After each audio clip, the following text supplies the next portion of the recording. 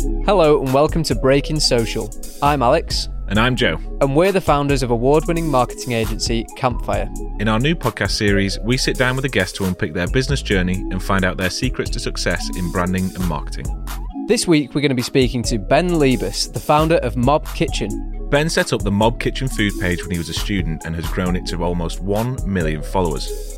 He has since monetized it through creating Mob cookbooks and working with some of the world's biggest food brands. Ben tells us about how he set up and grew Mob Kitchen, the big wins and losses he's faced whilst trying to grow the brand, and how he's using the platform to combat racism in the online food industry. Do you want to explain what Mob Kitchen is and why you started it? Absolutely. So Mob Kitchen is a food media platform creating recipe content, both photography, written and video content for kind of a student and young professional audience based in the UK at the moment. And I created it because when I was at university, I've always been an avid foodie. I grew up around food. My dad ran an Italian restaurant for 15 years. So I was very excited to get cooking in the kitchen for the first time. But when I moved in with my friends into our first home together, I saw that the ones that didn't have that foodie background weren't going to the websites that I was, immediately drawn to, like your BBC Good Food and your Jamie Olivers. It felt that they didn't sort of feel that they had a space that was for them by people that they could relate with. And as such, they weren't going online to find new recipe inspiration. And so the recipes that they were cooking were pretty bland, pesto pasta out of a tin and bacon sarnies 5-6 nights a week. And creating Mob Kitchen was really an answer to that, wanting to create a recipe platform that, would kind of like serve that student young professional demographic. And where is this along the timeline? Because I know that Mob Kitchen's been going for quite a while, and I think people will be familiar with sort of foodie brands on the social space. But what sort of time are you starting Mob Kitchen and starting to come up with this idea? So I was at university 2012 to 2016. In 2013 was when after Freshers was when we moved into our first house together. And I actually started writing a blog called Y Chef, I was the kind of chef for Generation Y in a local university, university magazine, digital magazine. And so I was writing those recipes. Then that kind of fell by the wayside a bit in my third year. And then in my fourth year, there was a big explosion in that overhead recipe video content as pioneered by BuzzFeed's channel Tasty. And then you saw the rise of Twisted and Tastemade. And I was captivated by that video content and thought it was super engaging and literally waited around on my laptop like twice a day on Facebook to watch those videos. And I could also see that all of my peers were watching it as well. But I felt underwhelmed by the fact that it all seemed to kind of revolve around food porn. And it didn't seem like I had the end in mind of actually wanting to encourage the viewer to go and cook the recipes, which I thought was like a big shame that the food content that the majority of my contemporaries and peers seemed to be engaging with the most wasn't food content that they were ultimately going to end up kind of using that would, enrich their lives in any way. It was just kind of this momentary thing that would get a comment and a tag and a like, but nothing more meaningful than that. So at the end of 2016, while I was writing my dissertation, maybe largely as a kind of a way of procrastinating from kind of getting to grips with the big essay, I just began to have this idea of wanting to combine these quick form recipe videos that I saw were doing so well with this idea of creating, really engaging recipes for a younger audience that I was doing in my second year of university. And it was kind of marrying those two elements. And got out of university, hired an amateur production company who were just 3 dudes that that were in my year at university. We filmed 20 recipes in my mum and dad's kitchen in the July after I graduated. I went away traveling with my best mate for 2 months, came back, finished the edits of the video and launched the platform in October 2016. So about 4 months after I graduated. And that's a very good point around Tasty and Tastemade and Twisted, in that they were very much food porn, weren't they? I don't think I may have made one of their recipes, but it definitely wasn't something that was function over form, like you're maybe suggesting Mob Kitchen was. Well, that's the thing. I mean, also, not downplaying what they do. They serve a purpose as well. They make really great content. But I think I've never heard anyone say the phrase, I'm going to cook a Twisted recipe for dinner, or I'm going to cook a Tastemade recipe for dinner. And seeing as these are like, food media platforms that are garnering, millions and millions and billions of views.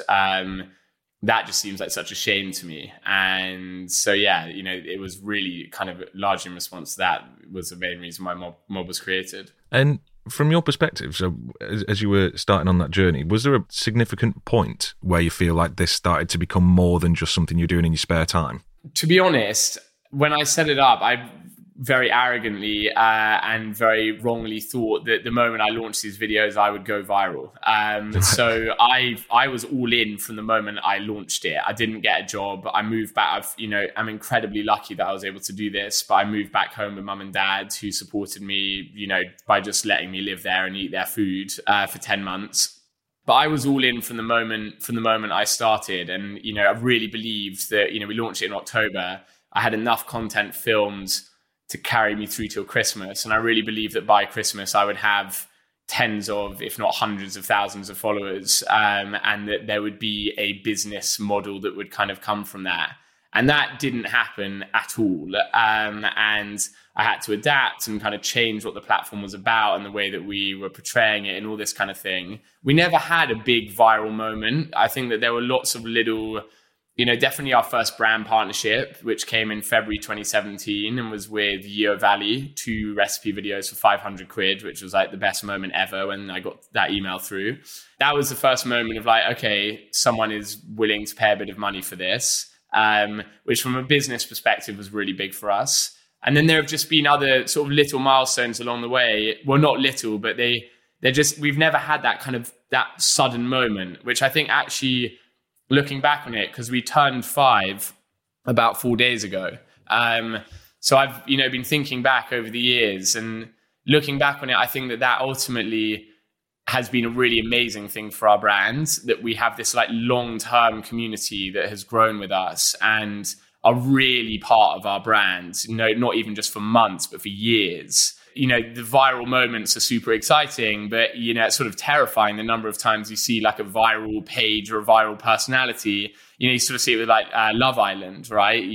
They suddenly are like all anyone can talk about. And then like 2 years later, no one really knows, what they're up to or that kind of thing. So long story short, there was never really kind of like one particular moment, just like lots of little bits along the way that were kind of just affirming enough to kind of keep the carrot dangling in front of me to keep on going. Right. And I was going to ask as well, because I think we've spoken to quite a few business owners through this process of the podcast. And when a lot of business owners start, they do have this, overwhelming belief that they're going to make it work and it is going to work. And from our experience of, growing large communities as well, separate to that, there are those moments where you go viral and you do expect quite a lot of things to happen off the back of that. And, in our experience, we've had tens and in your case, hundreds of millions of views on a specific piece of content that we've made on a community we were growing. And you do expect everything to come with that. And sometimes it doesn't. In that December that you were mentioning there, where, you had this idea that you were going to have tens, if not hundreds of thousands of followers in this community and a business model to support that. When that didn't maybe go exactly as you'd planned, what did that feel like? And what was it that kept you on that track to keep going? What was it that made you want to keep going at that stage? Yeah. So we finished all the content by December through creative differences. Me and the production team I was working with were no longer working with each other. So I was out of content. We got to December, we had 10,000 followers on Facebook, 4,000 followers on Instagram. So, at that point, kind of meaningless numbers from a business sense. We were talking with a company, a branding agency in London. I offered them 60% of the business to let me use their kitchen on a Saturday to film recipes in, because also my mum and dad were like, you need to get to London and get a bloody job. Oh, wow. He turned it down. I got that news. I actually have some screenshots from my best mate when I was messaging him on Facebook. I got that news late one evening, I think right at the start of January, like January the 4th. And I remember just getting a voicemail from his colleague, and I was in my car in the evening, broke down in tears. And one of my oldest school friends, a guy called Rupert, was a videographer, and I rang him and I basically said, I'd love it if you could come up to Oxford, and he had some camera kit, and I'd love it if we could just like create one more batch of videos and just give this a final stab. And he came up and we made 7 recipe videos in a slightly different format. And I actually went up to Birmingham and met with a kind of a Final Cut editing coach who like taught me some kind of more Final Cut editing tricks. And with that new content and the updated edits, the content started performing a little better.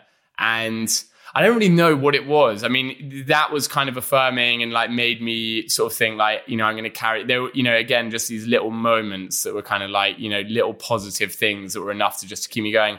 But I really believed in the idea. And I like the user feedback that we were getting, the viewer feedback that we were getting was so good. It was like the mobs were like taking photographs of their dishes in their kitchen and sending it through, and it was like real. So they were like cooking it from like the get-go, like they were already invested. They were doing it from the get-go, and it started as like my mates and my friends of friends, and like had this really amazing kind of community effect actually of people just really rallying around. Because I put myself out there hard on the line and said like, I've been doing this for 6 months, please help me.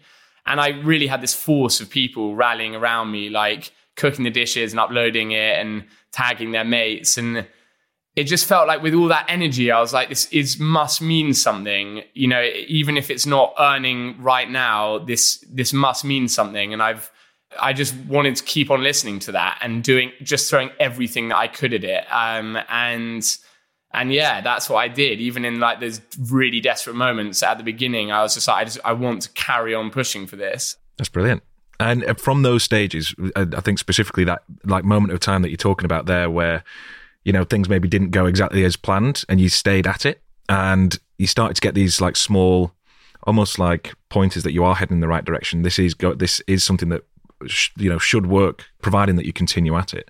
Is there anything from those days that you would consider some of the biggest lessons you've taken, or anything significant that you took from that period that you still use now or sticks with you now? I guess just like dogged perseverance for your singular aim and goal. And I guess just like once you are, I guess like you also probably, I know other people say like, you also need to like know when it isn't the right idea and when like maybe you do need to step back. But I mean, at least in my experience of it, I feel like the most important thing you need to do is like find your idea, become like resolutely certain that it is like 100% the right thing, and then just throw everything that you have at it. And that was I don't think it was through any talent or culinary flair or anything really. I think it was literally just like dogged, hardcore perseverance, like through anything, through like months of no one.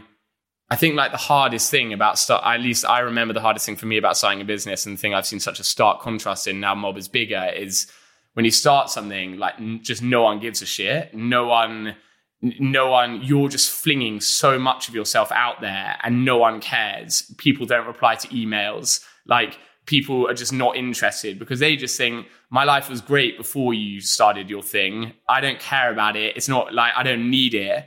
And you literally have to like force your way into people's lives and make them realize that they need it. And I found that really difficult at the beginning. And I kind of, subsequently now Mob is Bigger. Sometimes I do look back slightly negatively on the people, although maybe it's ridiculous. The people who like didn't reply along the way and then suddenly you're bigger and like they're all chummy and, that kind of thing.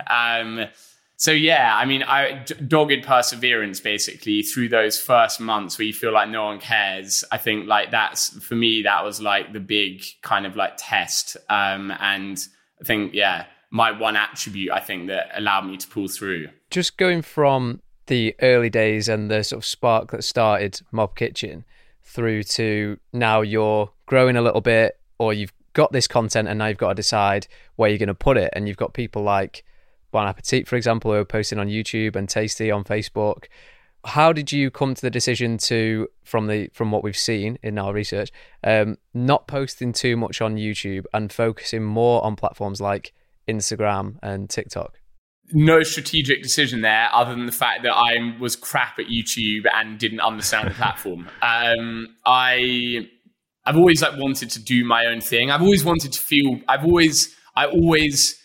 If I wasn't doing something literally from the age of like 16, not that I really did anything between the age of 16 and 26 that was in any way meaningful, but I always felt like really unproductive and lazy. So I always loved having like a project. at my secondary school, I like got really into this idea of like doing, you know, those when you go to an airport and you can like buy a ticket that will allow you to maybe win like a Bugatti or something. Like I had this idea of doing that in like little malls around the UK, but like for smaller ticket items, and like looked really seriously into that. And another idea where we'd like sell advertising on water bottles in taxis. And whenever I would come up with those ideas, like there was always like a ton of like messaging people on Facebook and all my friends and telling them about the idea and getting them to fill out little surveys. And like, I've always like loved that so much. And for me, Facebook was a really natural platform to kind of launch it on, because it was all around. It was also the platform that all of us were on. You know, I'm 29 now. So when I was launching Mob, it was like all of my mates were on Facebook, not Instagram yet. And so it was the platform where I was able to like share content with friends, speak to friends, share stuff on my platform and get people to see it as quickly as possible. So that was really the kind of motivation behind it. I felt very comfortable using the platform, like, you know, it's like kind of second nature just through being a user on the platform. And so kind of launching Mob on it seemed like the natural first step. And I'm not really a big YouTube content consumer, so I didn't really understand how to do it on that platform as well. Instagram was still relatively in its infancy compared to how it is today. TikTok wasn't live yet. So Facebook was the kind of the first step, basically, the first natural place to go. And then it migrated through to Instagram. I think the other thing is that our kind of slightly less personal content sat very well on Facebook. I don't know how well it would have sat on YouTube, which I think feels much more kind of personality driven. And definitely at the start of Mob, much more, I had no desire at all to have my face in any way connected with it. And my dream was basically just to create like a tasty, but like with affordable recipes, so no human presence or anything. And then that kind of evolved in 2017 after we had that difficult Christmas, where I had to just get way more hands-on and way more involved and kind of, you know, started bringing people along with that journey. And that observation of more personal content, maybe not working on Facebook versus Instagram, kind of brings us nicely on to the next question, which was, now that you've migrated from platform to platform, do you notice any key differences in the audiences and the way that they respond to content on those different platforms? Yeah, I think Instagram's very like tag your friends, and that's kind of like where we see the majority of like engagement on Instagram. The comments are primarily people tagging their mates and saying, let's cook this for dinner. On platforms like TikTok and on we have actually quite a big subreddit, and I actually love Reddit as our community. Our Mob subreddit is kind of our social media that I am on the most. It's much more a conversation amongst the users about the actual content and less of tagging friends. And I think actually on YouTube, it's probably more similar to the TikTok Reddit thing than it is to the Instagram thing. And then Instagram and Facebook are similar. So I think they're more like social platforms about connecting with your friends, as opposed to users connecting with the pieces of content and not their friends or the people necessarily producing the content. You know, like on TikTok, most of the content you see, I guess, is by creators that you've never seen before. And so you're really just engaging with that one piece of content that you're seeing in front of you. So I would say that's the difference. I find that, there's probably like a deeper level of engagement on the actual piece of content on TikTok, Reddit, and YouTube as there is on Facebook and Instagram. And for you and your brand, is there a preferred level of interaction, or do you feel that they all have like serve different purposes? Or just positive. I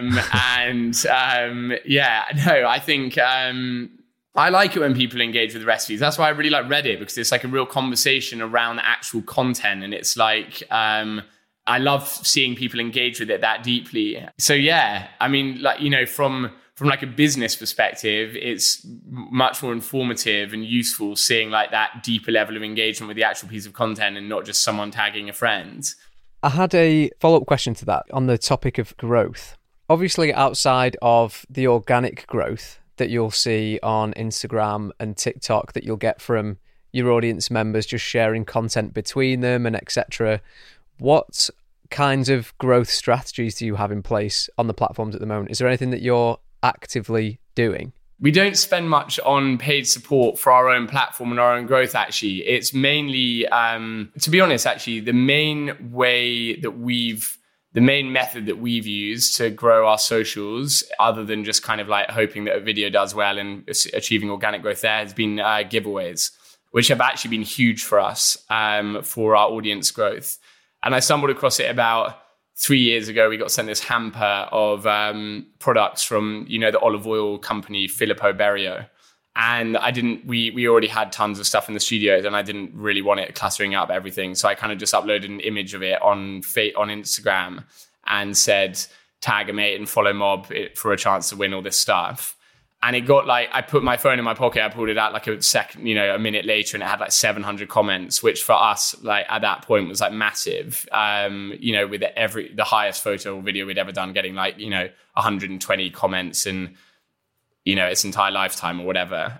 So I saw there that that was something that the Mob would probably want to engage in. And so we started ramping it up, and then finding strategic partners who we thought would have a really big audience that would be relevant for Mob within their own organic reach, and finding a great prize with them and running a giveaway with them. So, and then actually firstly doing a social giveaway with them was really big. And then the next big level up was kind of realizing that then utilizing their email database and having a click-through link in their email database, directing them through to the giveaway post on their page where they have to enter. And one of the entry conditions is tagging Mob.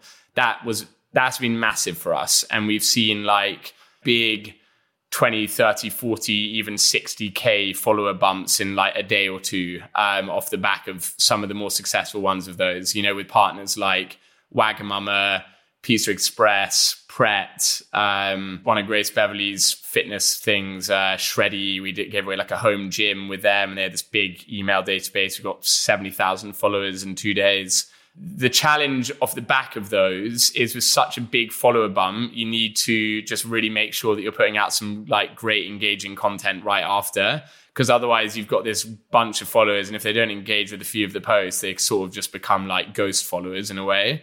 So that was a bit of a learning for us, because we've done a couple of them, and then we might have had some slightly more dodgy content coming out straight after, and we see a real drop in engagement, and then we kind of have to work to build that back up again. So that was a big learning. But it's definitely the giveaways has been really good for us with really strategically chosen partners.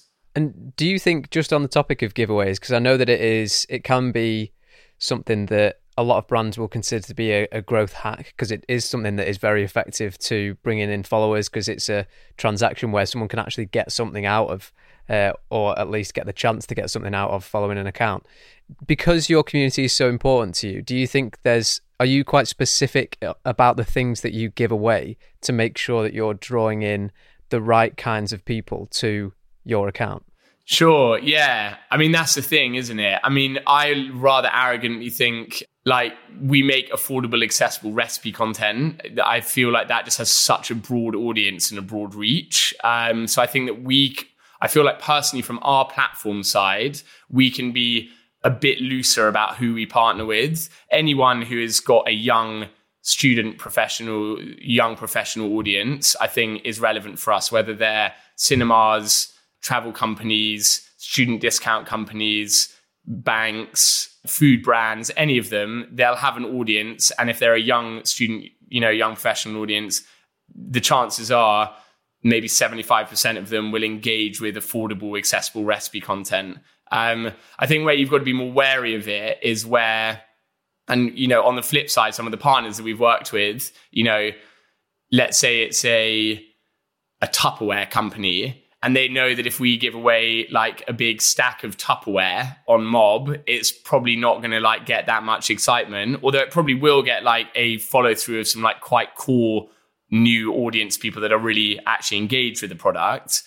They might say, okay, well, let's whack in a $3,000 ASOS voucher. And then suddenly they're getting a ton of followers that are only following them because of an ASOS voucher, and it's a Tupperware company. And with those kinds of things, I definitely think you've got to be way more careful. But I think because our content is quite broad in terms of who we're speaking to, I think that we can afford to be a bit looser with it. But yeah, I mean, there are other, making sure that their UK based audience is important. We've got such like UK centric content that getting a massive audience from Hungary or like France isn't really like of interest right now. So there are definitely considerations, from anyone. I think you just got to make sure that the people that you're working with have a really relevant demographic that you genuinely think would be super engaged with your content. One of the other things that I wanted to know, obviously we've talked quite a bit in this episode so far about why you started, your early journey, some of the things that you learned there. Being at the stage you are now, what are, in your mind, some of the longer term goals that you want to achieve with Mob Kitchen? Or like, what are the things that you're trying to achieve with Mob Kitchen? So I think like the main aim is to become the leading food media platform for the youth in the UK, and then maybe further afields, whether that's like firstly in Australia or the US or Germany. There are, a couple of, other kind of geographical locations where I feel like Mob could have a really big impact if we set up like a kind of a mob specific to that location. That's the aim. And then all the stuff that comes with that, YouTube, podcasts, long form content, products that we sell, e-com through the platforms that, will hopefully kind of enrich the mob's lives through creating products that they will use and find really useful. Like, I don't know, we're looking into kind of like lunch or bento boxes at the moment as a potential product, as it seems like there's just this crazy rise in the number of people doing meal prepping and lunch boxes and that kind of thing. And experiential events, talking about a mob festival at the moment, and like a kind of a younger version of Jamie's big festival, or maybe a slightly more music centric Taste of London type thing. And I guess like all the various offshoots that could come from that, kind of seeing it as, I guess like to compare it to another brand, I see what I want Mob to be is kind of like the Vice, but for food, that kind of thing, or the Bon Appetit of the UK without the racism. And we'll actually come on to that a little bit later. So I guess that's where I want to position the Mob brand. But we, as I was saying earlier, coming up with new business ideas is really like what gets me going. I love it, and I live and breathe for it.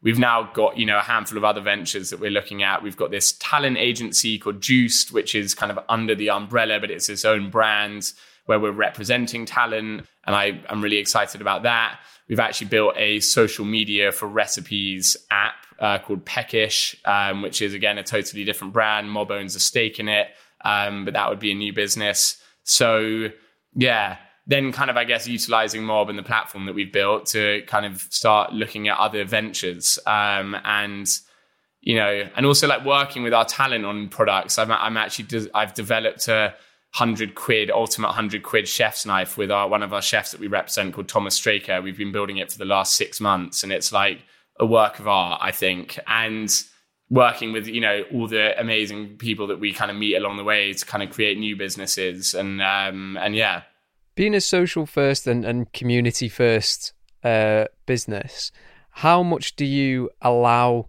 the community and what they're saying and what they're commenting on Mob Kitchen's posts? How much do you allow them to guide your new ventures or the products that you're releasing and selling? Quite a lot. Someone told me right at the beginning of Mob, I feel it's such a neat phrase, but it's always ask people for advice, but always feel free to turn it down, or something like that. And it's like this idea, and I think that's something that I really like, try and bring to Mob. I think sometimes when you're running a business, you need to just like make decisions that are right, and seeking too much advice or too much feedback can actually be detrimental, I think. 9 people out of 10 told me that Mob was a horrible name and just reminded them of some like describing of the storming of the Bastille in 1789 in the French Revolution, or something like that. And I just really believed in the name and wanted to go with it. And I now feel like Mob as a name is actually one of the strongest kind of assets of our brand today. So I think that you need to kind of have your own kind of ideas and sometimes like commit to those. But I also think, definitely opening up to the Mob, being really open and transparent, and getting their feedback and their views on things is really important and actually just incredibly useful in guiding. And so no, we do. We frequently speak to the Mob. We've got kind of polling groups and discussion groups on Facebook where we talk about new ideas and new partnerships with prospective clients and run them by our users first and see how they would take them. And, a couple of quite big spending clients they've kind of brought a big campaign to us and we've turned them down based on the feedback that we've got in those groups. So I think you should definitely always be listening to those conversations and engaging with them. But sometimes as a business owner, you need to just have an idea and sometimes just go for what you know is going to be right in the long run. One of the other things that we want to talk about, and you mentioned it just there, is just because we've actually recently seen it start to get talked about quite a bit, is the Peckish app and exactly what it is. And if you can talk about it at all, it'd be good to hear more about it. Yeah, absolutely. Well, we've seen a couple of competitors crop up over the last couple of weeks. So there's been a bit of a surge to really get pushing with it. Basically, about 2.5 years ago, I was sitting with my business partner, a guy called Joe Glick, who owns 10% of Mob. He gave me 20 grand. We met in a pub, friend of a friend. I needed some money for some equipment and he put 20 grand in, gave him 10% of the business. It's the only money we've ever taken on, but he's become like a sort of a friend and a mentor. And we were talking about a Mob app and what that would look like. And we started kind of wireframing it on PowerPoint and just spitballing ideas. And we ended up creating this app that was like way more UGC based than just Mob. So like all about users uploading their own recipe content and there being a community around that, kind of like a Reddit, but just for foods. And then I don't know if you remember an app from back in the day called Yik Yak. Yeah. Mm-hmm. Yeah. So like, anyone could upload a comment and then you'd see all the comments that were uploaded in like a geographical, like 2-kilometer radius around you. And at uni, it was really fun because like we'd all sit down and upload comments and we knew who had uploaded them because we'd write like kind of nicknames above them. And there was kind of, you didn't win anything, but like when you saw that you were the top comment in Edinburgh and you knew that all of your mates were seeing that, there was like this kind of kudos attached to it. And it was like this fun kind of gamified thing, and we brought that idea into this app Peckish, which we've built now. I spent 2 years building it. And it's basically, we describe it as the Foodies food app. Anyone can create a profile and upload a recipe. We say that it's kind of democratizing food fame. The idea is that anyone across the UK at any time can upload a recipe and we've set an algorithm that means that like it's weighted towards new dishes that are uploaded. Anyone can upvote or downvote the dishes. And there's a kind of a trending tab. The most trending dishes and the most upvoted dishes of the day are trending. And you win this little kind of flame emoji if you get to the top dish. It's kind of like gamifying recipe content and uploading recipes. And I feel really excited about it because I was really frustrated at the beginning of Mob how hard it was to kind of break onto the scene and get people to really notice you. And I just feel like it's quite a closed community on Instagram and Facebook. TikTok's a bit more democratic, but yeah, I just wanted to create an app where just anyone could kind of go viral based on the merit of like their dish at that given point in time. And it didn't have anything to do with who you were or how many followers you have or the way you look. It's just all about the dish. It's all in the dish. And so, yeah, we've built this social media platform. It's taken us 2 years to build. It's going to be ready in about 2 weeks. And I'm really excited about it. That is such an interesting point and such a positive vision for the Peckish app because, like you say, the food industry at the moment, especially in media or specifically when they're controlled by larger corporations, is that it is difficult to get onto the food scene. It is something that has been seen from Bon Appetit specifically. So for anyone that actually doesn't know about Bon Appetit, you might be able to give a better summary than I can about what's going on over there. But sure. So Bon Appetit are a platform, a recipe, US-based recipe platform owned by Condé Nast, and they have their headquarters in New York. They're like a collective of chefs, recipe writers, and for years they have this beautiful website and they have this amazing YouTube channel where it's kind of the Bon Appetit test kitchen. And in each episode that was uploaded to YouTube and still now, you see the Bon Appetit food team and all these different personalities who their audience have really kind of grown to build these amazing relationships with. Every day you see them up, in a new episode, and one of them is cooking There are, 12 of them that, all of the audience had their own kind of relationships with. And I actually watched a really fascinating YouTube video about the rise and fall of Bon Appetit and just how the content creators behind it had latched onto this thing. It was so much deeper than food. It was like this, they were building on these connections that people had with the chefs. And it kind of almost felt a bit like Friends, the sitcom, that it was like people just had these real relationships with the creators. And anyway, it all came undone with this, horrible mess. It turned out that it was this, really dodgy, racist workplace where they were paying their white workers more than their black workers. They were their chefs. They weren't giving the black chefs the opportunities that the white chefs were being given. Their main guy called Adam Rappaport was a total wrong-un. And, there were kind of videos surfacing of him being misogynistic and racist and all this kind of thing. And so he got cancelled big time during the Black Lives Matter protests of last year. And then there was this massive kind of internal restructuring at Bon Appetit, which I was never really a follower of Bon Appetit. From what I've sort of seen from their engagement on their YouTube videos and their Instagram content, it definitely seems that they've kind of, to an extent, come through at least the kind of like public criticism that they were getting. I don't know. Obviously, it will have like very long lasting ramifications on the way people view the brands. But what they were doing purely like from a sense of the recipe content they were providing people was really amazing. But it was just, they just had this racist, awful culture and it needed to change. So that, that's the BA story. And I guess like how it pertains to this, I think and to Peckish, I think just the exciting thing about Peckish is that it really puts the power to like propel yourself and your own platform and your own brand in your own hands. You don't need a big platform or a big backer behind you. Just through the merit of your own cooking, you can go viral and you can become a food star and you can gain a big following. And we get asked this question a lot, so I'll just quickly reference it here. There's a new tab, a hot tab, and a following tab, and the upvotes in the new tab completely outweigh the upvotes in the following tab. So even if you've got a big following on Peckish, it's kind of like TikTok. You still need to upload really amazing, fresh content for it to go viral. You're not just going to go viral because you have a big following.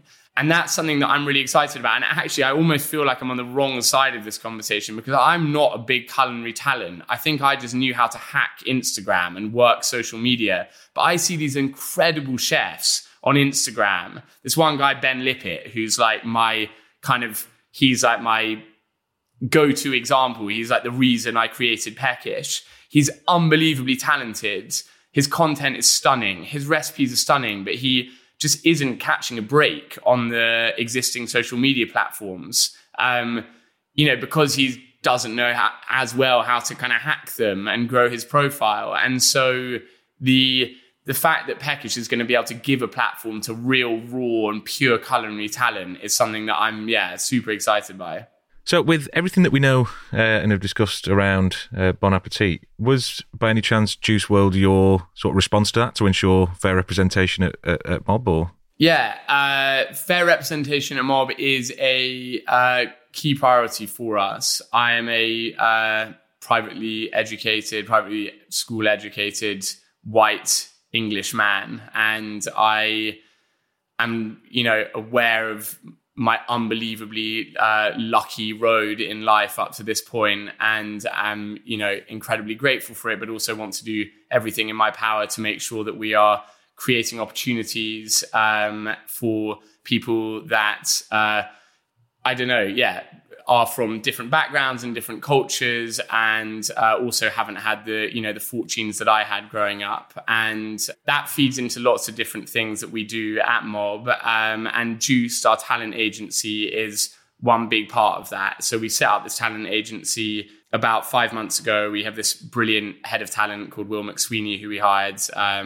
And basically the purpose of it is to find like the freshest up and coming food talent and use the Mob platform to kind of really propel their profiles and help bring them, commercial deals and opportunities, and work with them to kind of help build their brands. And we have a really keen focus on making sure that, you know, we have a very diverse talent roster, and that, you know, they represent people from all walks of life and all cultures and cuisines. And it's I feel really kind of like incredibly lucky to be able to be in that position, to be able to offer that platform and that opportunity. And it's a privilege that we don't take lightly. And we're super excited about this part of the business, from the kind of the opportunity of being able to be really diverse in that respect, and also for a business opportunity as well. You know, there isn't a food talent agency exclusively that exists, and there is all this amazing food talent that we feel like we can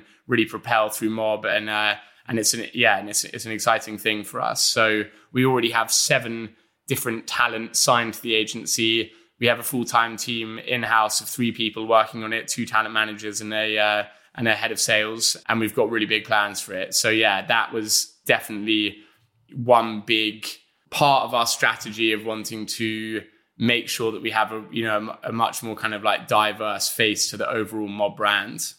Brilliant. Thanks so much, Ben. Pleasure. Thank you for having me on. That was Ben of the Mob Kitchen. Thank you so much for joining us on this episode, Ben, and the best of luck with the launch of Peckish. Thank you so much to everyone for listening to this episode of Breaking Social. We'll be back next week.